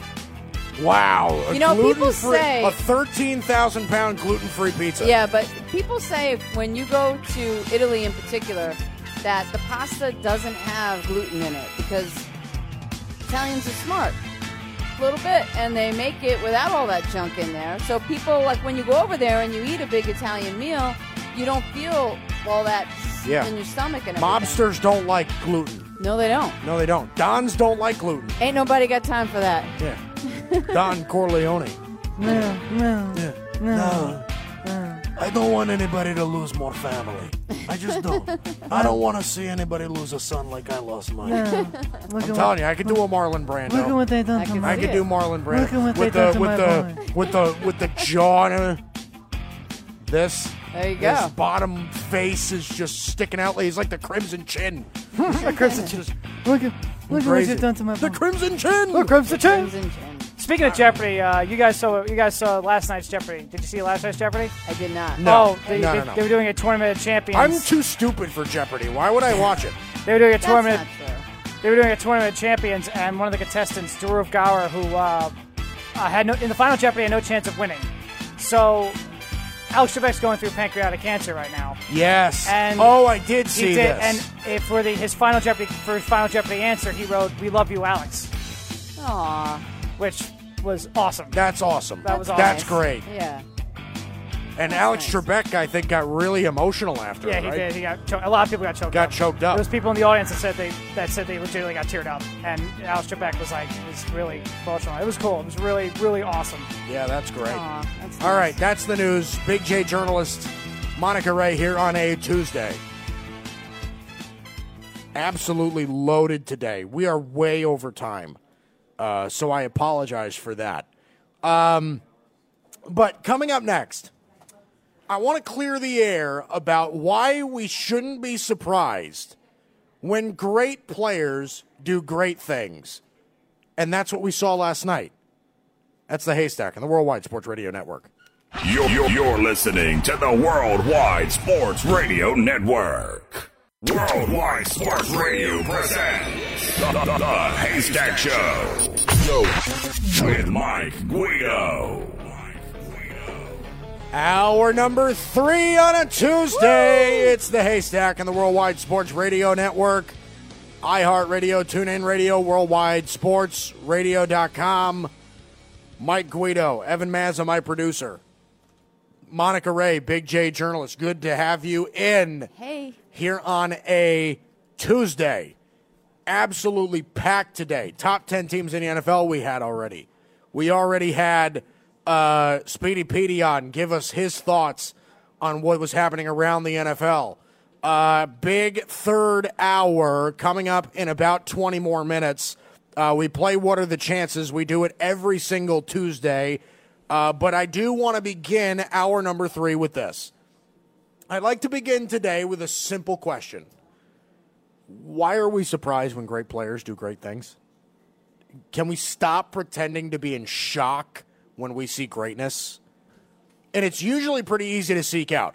If you see something that just looks different, and more often than not, it's repetitive, that means you're watching greatness. If you see it, your eyes are not lying to you. You see it. I read a headline last night that read, Russell Wilson, Seahawks, shock Jimmy Garoppolo, 49ers, in OT for first loss. Why are you shocked by that? This is Russell Wilson. The world shouldn't be shaking with confusion. Okay, I find it very hard to imagine that there are actually football fans that watched last night and went, what? That just doesn't make sense. That doesn't make any sense. It makes perfect sense. Russell Wilson went into San Francisco and beat the undefeated Niners. And I'm not surprised. This is Russell Wilson's 8th year in the NFL. He's officially a veteran and already a Hall of Famer in my book. What Russell Wilson has shown me throughout his career is his ability to elevate his team above expectations with among the best in league history. He's never had all-time great receivers or a great O-line. But the Seahawks have never been in the basement. Have we noticed that? This is why I felt comfortable with the Seahawks giving him $35 million a year. As long as you draft well, he can work with that talent.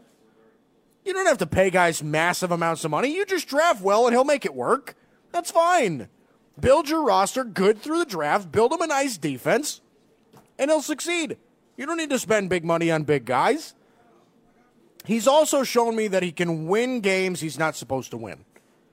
He's not supposed to win a Super Bowl in his 3rd year and then go to another in his 4th. He's not supposed to win games on the road against undefeated football teams with limited talent on both sides of the football. Also, when he's out-coached. He's not supposed to win the job as a rookie third-rounder over a guy Seattle literally that offseason paid big money to be their franchise quarterback, Matt Flynn. But he does anyway because he's great. That's what he's done his whole career. I watched the Seahawks win last night, despite the fact that I originally picked the Niners to win, and I was saying to myself, that's Russell Wilson. This is what he does. He does things that people think won't happen. So why are we shocked? I get the Niners are uber talented and extremely well coached and have a dangerous front seven, and they were undefeated, and they were at home. But we can't act like this is extraterrestrial. We can't act like this is something that we've never heard of. You know, we could say, well, I thought the Niners had this one. Guess I was wrong. It happens. But nothing more. We can't say, what in the world just happened on Monday Night Football? I did not see that coming at all. No, you can't do that because we can't be surprised by this. I was thinking about this too. Can you name a team in the NFL that Russell Wilson wouldn't make better? I can't. He's an upgrade over everyone's quarterback. The Chiefs, the Patriots, the Packers, the Saints, the Texans, all of them. He's an upgrade over all of their quarterbacks. Imagine how good Dallas would be with Russell Wilson. And I like Dak. Russell Wilson is the best quarterback in the NFL. I think we can establish that there. Now, there's nobody I trust more with the keys to my Ferrari. Okay, I expect him to take my Ferrari for the night and bring it back cleaner than when I gave it to him. And that's exactly what he does. Big moments, middle of the game, consistency. If I need him to make a big play, I don't trust another quarterback in the league more than I trust Russell Wilson. There is not one. Okay, so Seattle is now 8-2 and are among the top 5 or so teams in the NFL. So I'll ask again. Why are we shocked? This is protocol for Russell Wilson. You can act surprised, but I'm going to lounge back and nod my head because this is what he does. Russell Wilson does things that he isn't supposed to do. He does things that he's great. He goes into San Francisco and beats undefeated teams. This is what Russell Wilson has done his entire career, and that's what makes him the best quarterback in the NFL. Russell Wilson is next level. That's just the end of the story. So don't act shocked by the result last night. Okay, I want to shift to this because, here's another question. Why are we taking so long to buy into Lamar Jackson? The guy's clearly a franchise quarterback. After this week, he's now started a full year's worth of games. He made his 16th start against the Bengals this week. In those 16 games, have we noticed this? He's quietly gone 13-3. He's lost to the Chiefs twice, both on the road, and then at home against Cleveland this year. What more do you want? Oh, Mike, he can't throw the ball. He completes 66% of his throws. He's thrown 15 touchdowns and only 5 picks and is in the top 10 in quarterback rating. Oh, but Mike, he can only use his legs. Oh yeah, that running thing, he's really good at that too. Did you see that spin move on Sunday? I mean, I was just, oh my Lord. That was pretty incredible. Incredible. He can't beat good teams, Mike. Come on, he's feeding on the bottom feeders. He just destroyed New England. What are we talking about? I found an interesting set of stats yesterday, and it compares Lamar Jackson's first 16 games to other NFL greats. So, in the first 16 games of their careers, Lamar Jackson has more wins than Patrick Mahomes, more rushing yards than LaDainian Tomlinson, a higher passer rating than Tom Brady, more yards per attempt than Aaron Rodgers, and a higher completion percentage than Drew Brees. Yeah. Stick that in your pipe and smoke it. Not bad for a running back, huh? I'm telling. So you're telling me, all right, so best young quarterback in the NFL, most talented guy we've ever seen. Yeah, he wins more than that guy. Hey, wait, one of the best running backs of all time. Yeah, he's got more yards than him. Hey, he's a greatest winning quarterback ever. Yeah, his passer rating's higher. Aaron Rodgers, the most talented guy ever. More yards per attempt. He's making harder throws. Wait, Drew Brees, he's so accurate. Yeah, Lamar Jackson, first 16 games, more accurate than Drew Brees. What are we waiting for here? You can tell yourself all you want that the kid isn't good, but you have to believe your eyes, okay? There's no way you can watch Lamar Jackson and not be impressed. He's better in the open field than most running backs and throws a better deep ball than most quarterbacks. Stop trying to outsmart the room. Lamar Jackson is a legit NFL quarterback. Ask yourself, honestly, what will it take to convince you? If you needed him to throw the ball better and more accurate, he's doing that both on the field and in the stat sheet. What else you got? If you want to see him run less, sorry, not going to happen. That's part of it. He's the best running quarterback I've ever seen. Let him use it. You and I, now here's the thing. You and I are in agreement that pocket guys last longer in this league. I think if Lamar's arm isn't sustainable, he'll last you until he's about 29 years old, and then he'll start to wear down. Like I said, pocket quarterbacks hit their prime at 30, running quarterbacks exit their prime at 30. But if you can't see this kid's arm developing, I can't help you. That's on you. He's clearly getting more accurate and more poised. He just is. He's more comfortable. He's playing as a leader. And let's be honest, it isn't like he's loaded at wide receiver. Look, he has a nice receiver or two. I like Hollywood Brown, but it isn't like he's Baker Mayfield with Odell and Jarvis Landry. It's not what he's got. He's got Hollywood Brown. He's got Willie Snead. He's got Miles Boykin. And he's got a couple of tight ends. That's Lamar Jackson's offense. That is. I think Lamar Jackson proved again that he can win a Super Bowl in this league. It's clear as day that he's getting better every single week. And he keeps giving you more reasons to love him. He's a humble kid, and boy, is he fun to watch. He's just unbelievable. Lamar Jackson is just simply unbelievable. I mean, Evan, seriously, that running play, that spin move against Cincinnati this past week was unreal. Yeah, the kid's just so electric in every way. And the thing is, though, like when I watched it, I wasn't surprised because that's what his capability is as a runner. You give him open space, he's going to take off and run. And again, he's got great protection in the offensive line. It's a very tight end running back driven offense. Mark Andrews I love Hollywood Brown. Mark Andrews is quietly turning into maybe one of the best tight ends in the league. I'm not saying he's up there with Kelsey and Zach Ertz yet and those guys, but man, he's getting close. This Mark Andrews is really good, and I love him coming out of college. And I love watching him last year. He played really well with both Flacco and Jackson. Now this year he's really blossoming. He's fun to watch, Mark Andrews. But yeah, they're not going to take away the run with Jackson. It's just never going to happen. You just can't. I'd like for him to slide, but you just can't take away his aspect of his game. No, it's part of it. And that's part of him. Yeah, that offensive line gives him so much time in the pocket that he can do what he wants. If he decides to throw it, he can he'll throw it because he's got plenty of time in the pocket. But if he finds a hole that he's going to take off and run, he's going to take off and run. That's just what it's going to be right now.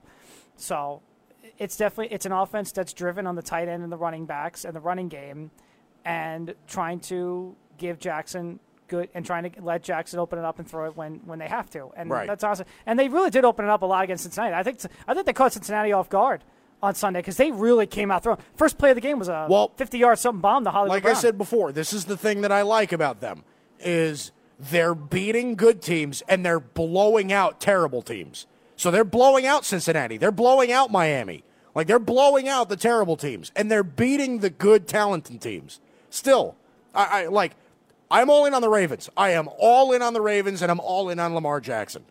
All right, coming up next, boy, we are absolutely loaded today. We play What Are the Chances? We do it every single Tuesday. Evan gives me a situation. I give it the percentage chance that it happens. That's coming up next. It's the Haystack and the Worldwide Sports Radio Network.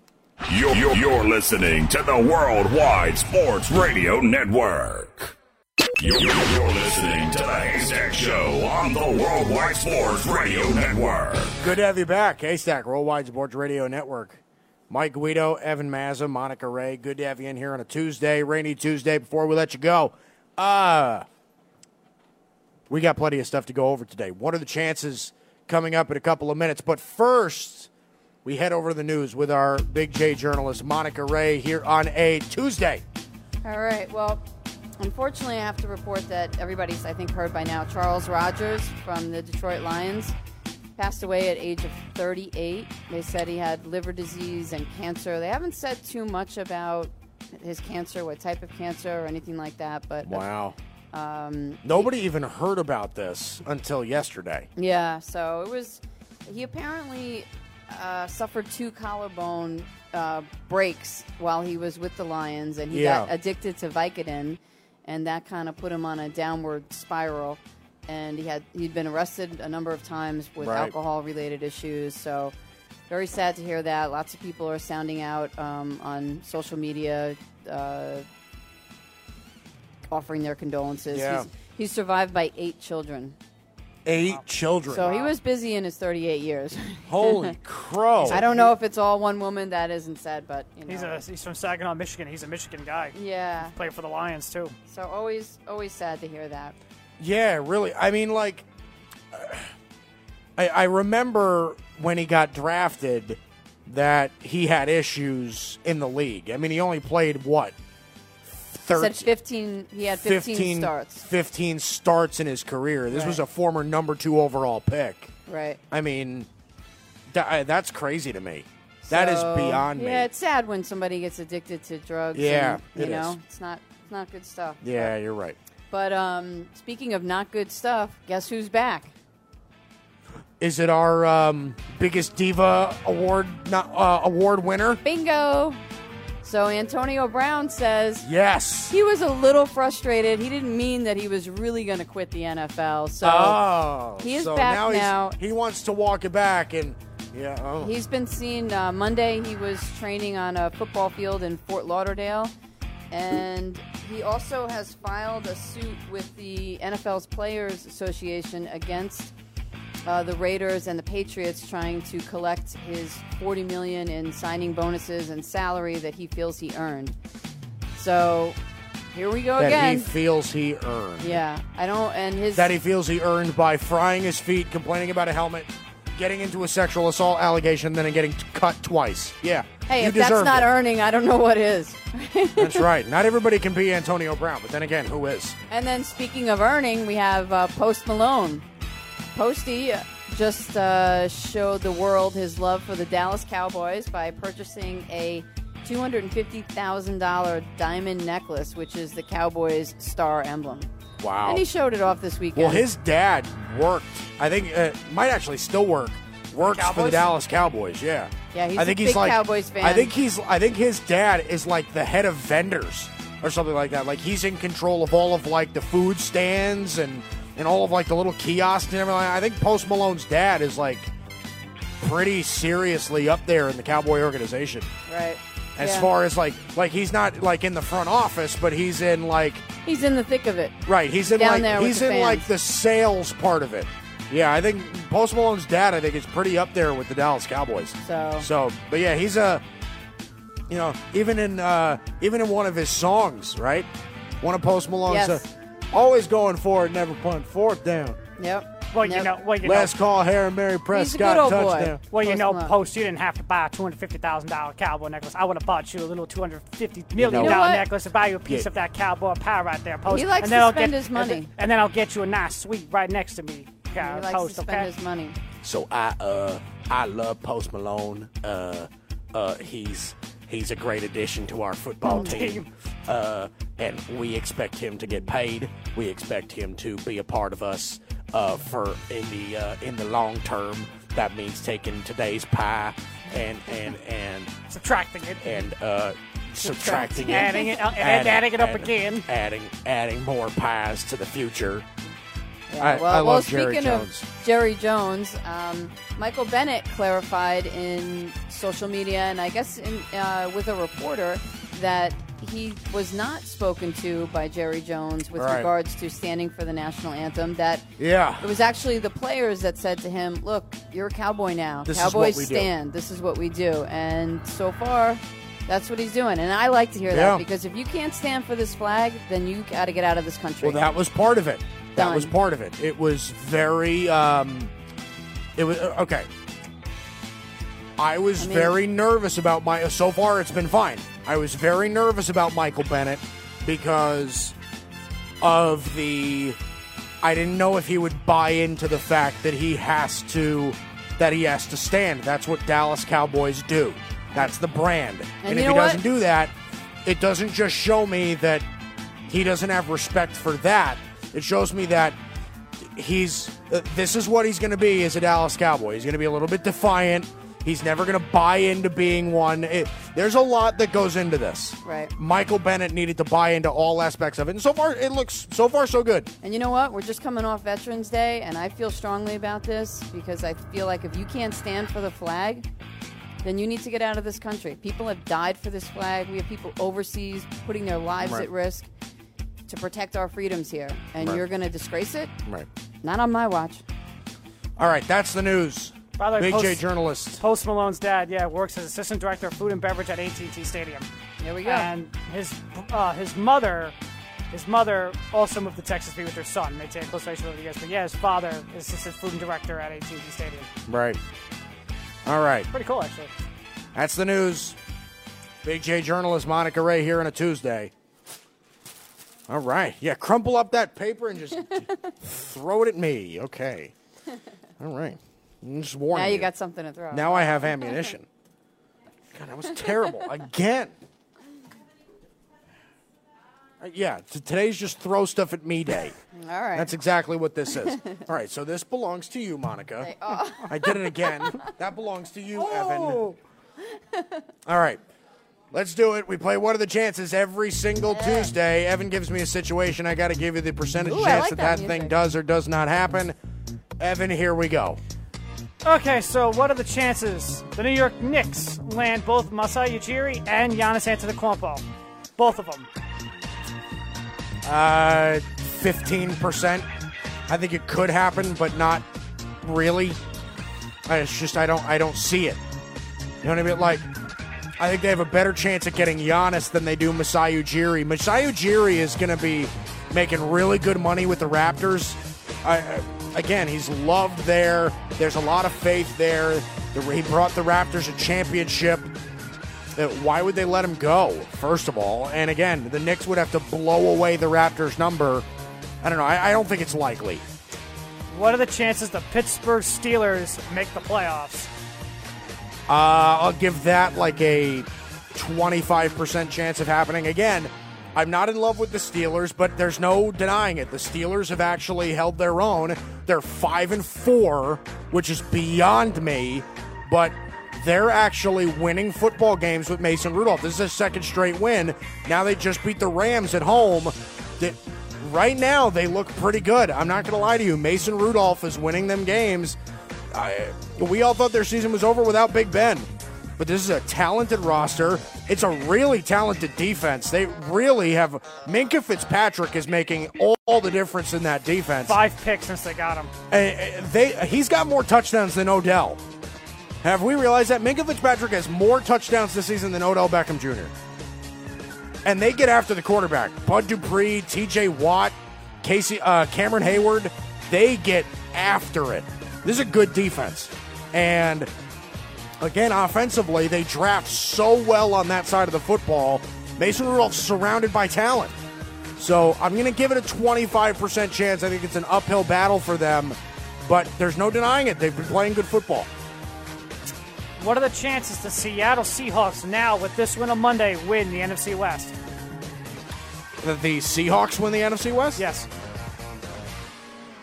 You know what? I'm going to go 50-50 on this. I'm going to go 50-50 because I still think the Niners are probably the favorite, but Seattle proved yesterday that this is not a 49er-dominated NFC.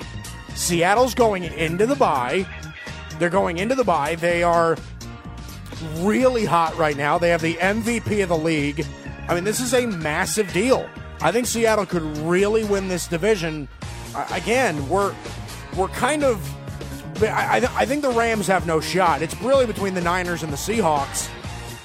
Like I said, 50-50 shot. I think it is up in the air for both of them. That's going to be an exciting race to watch. It could come down to the last week of the year. Stay in the NFC West. What are the chances the LA Rams miss the playoffs? I'm going to say like 75%.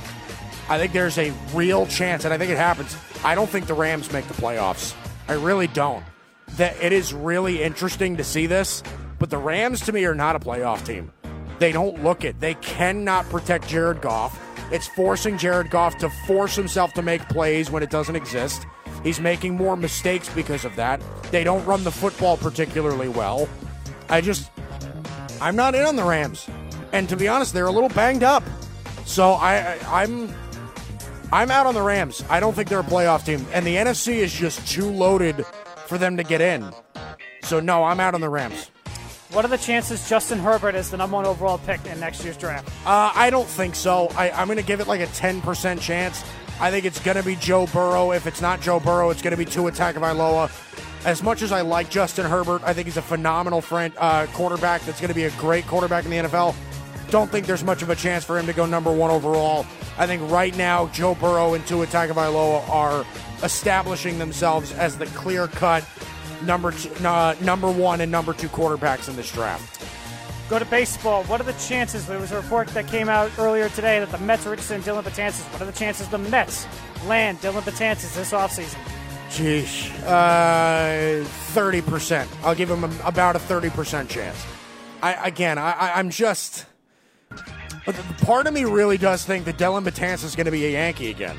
I think they're going to get him back on the cheap. I don't think his market's going to be that big.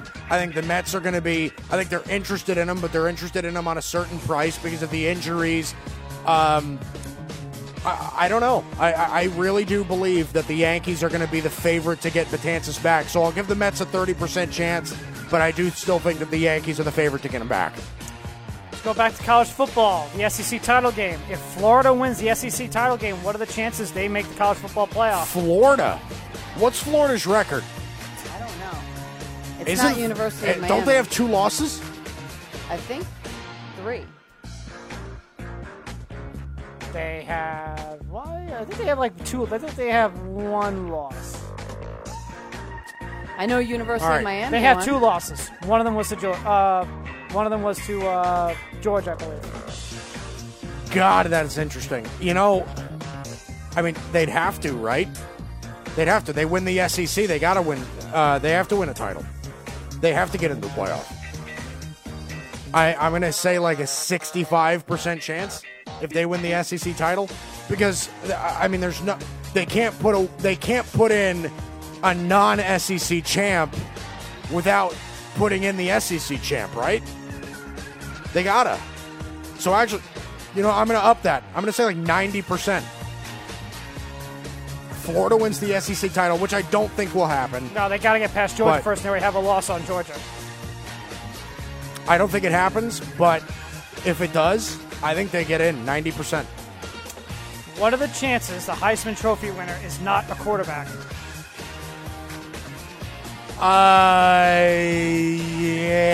Yeah, 5%. Yeah. I don't think it's...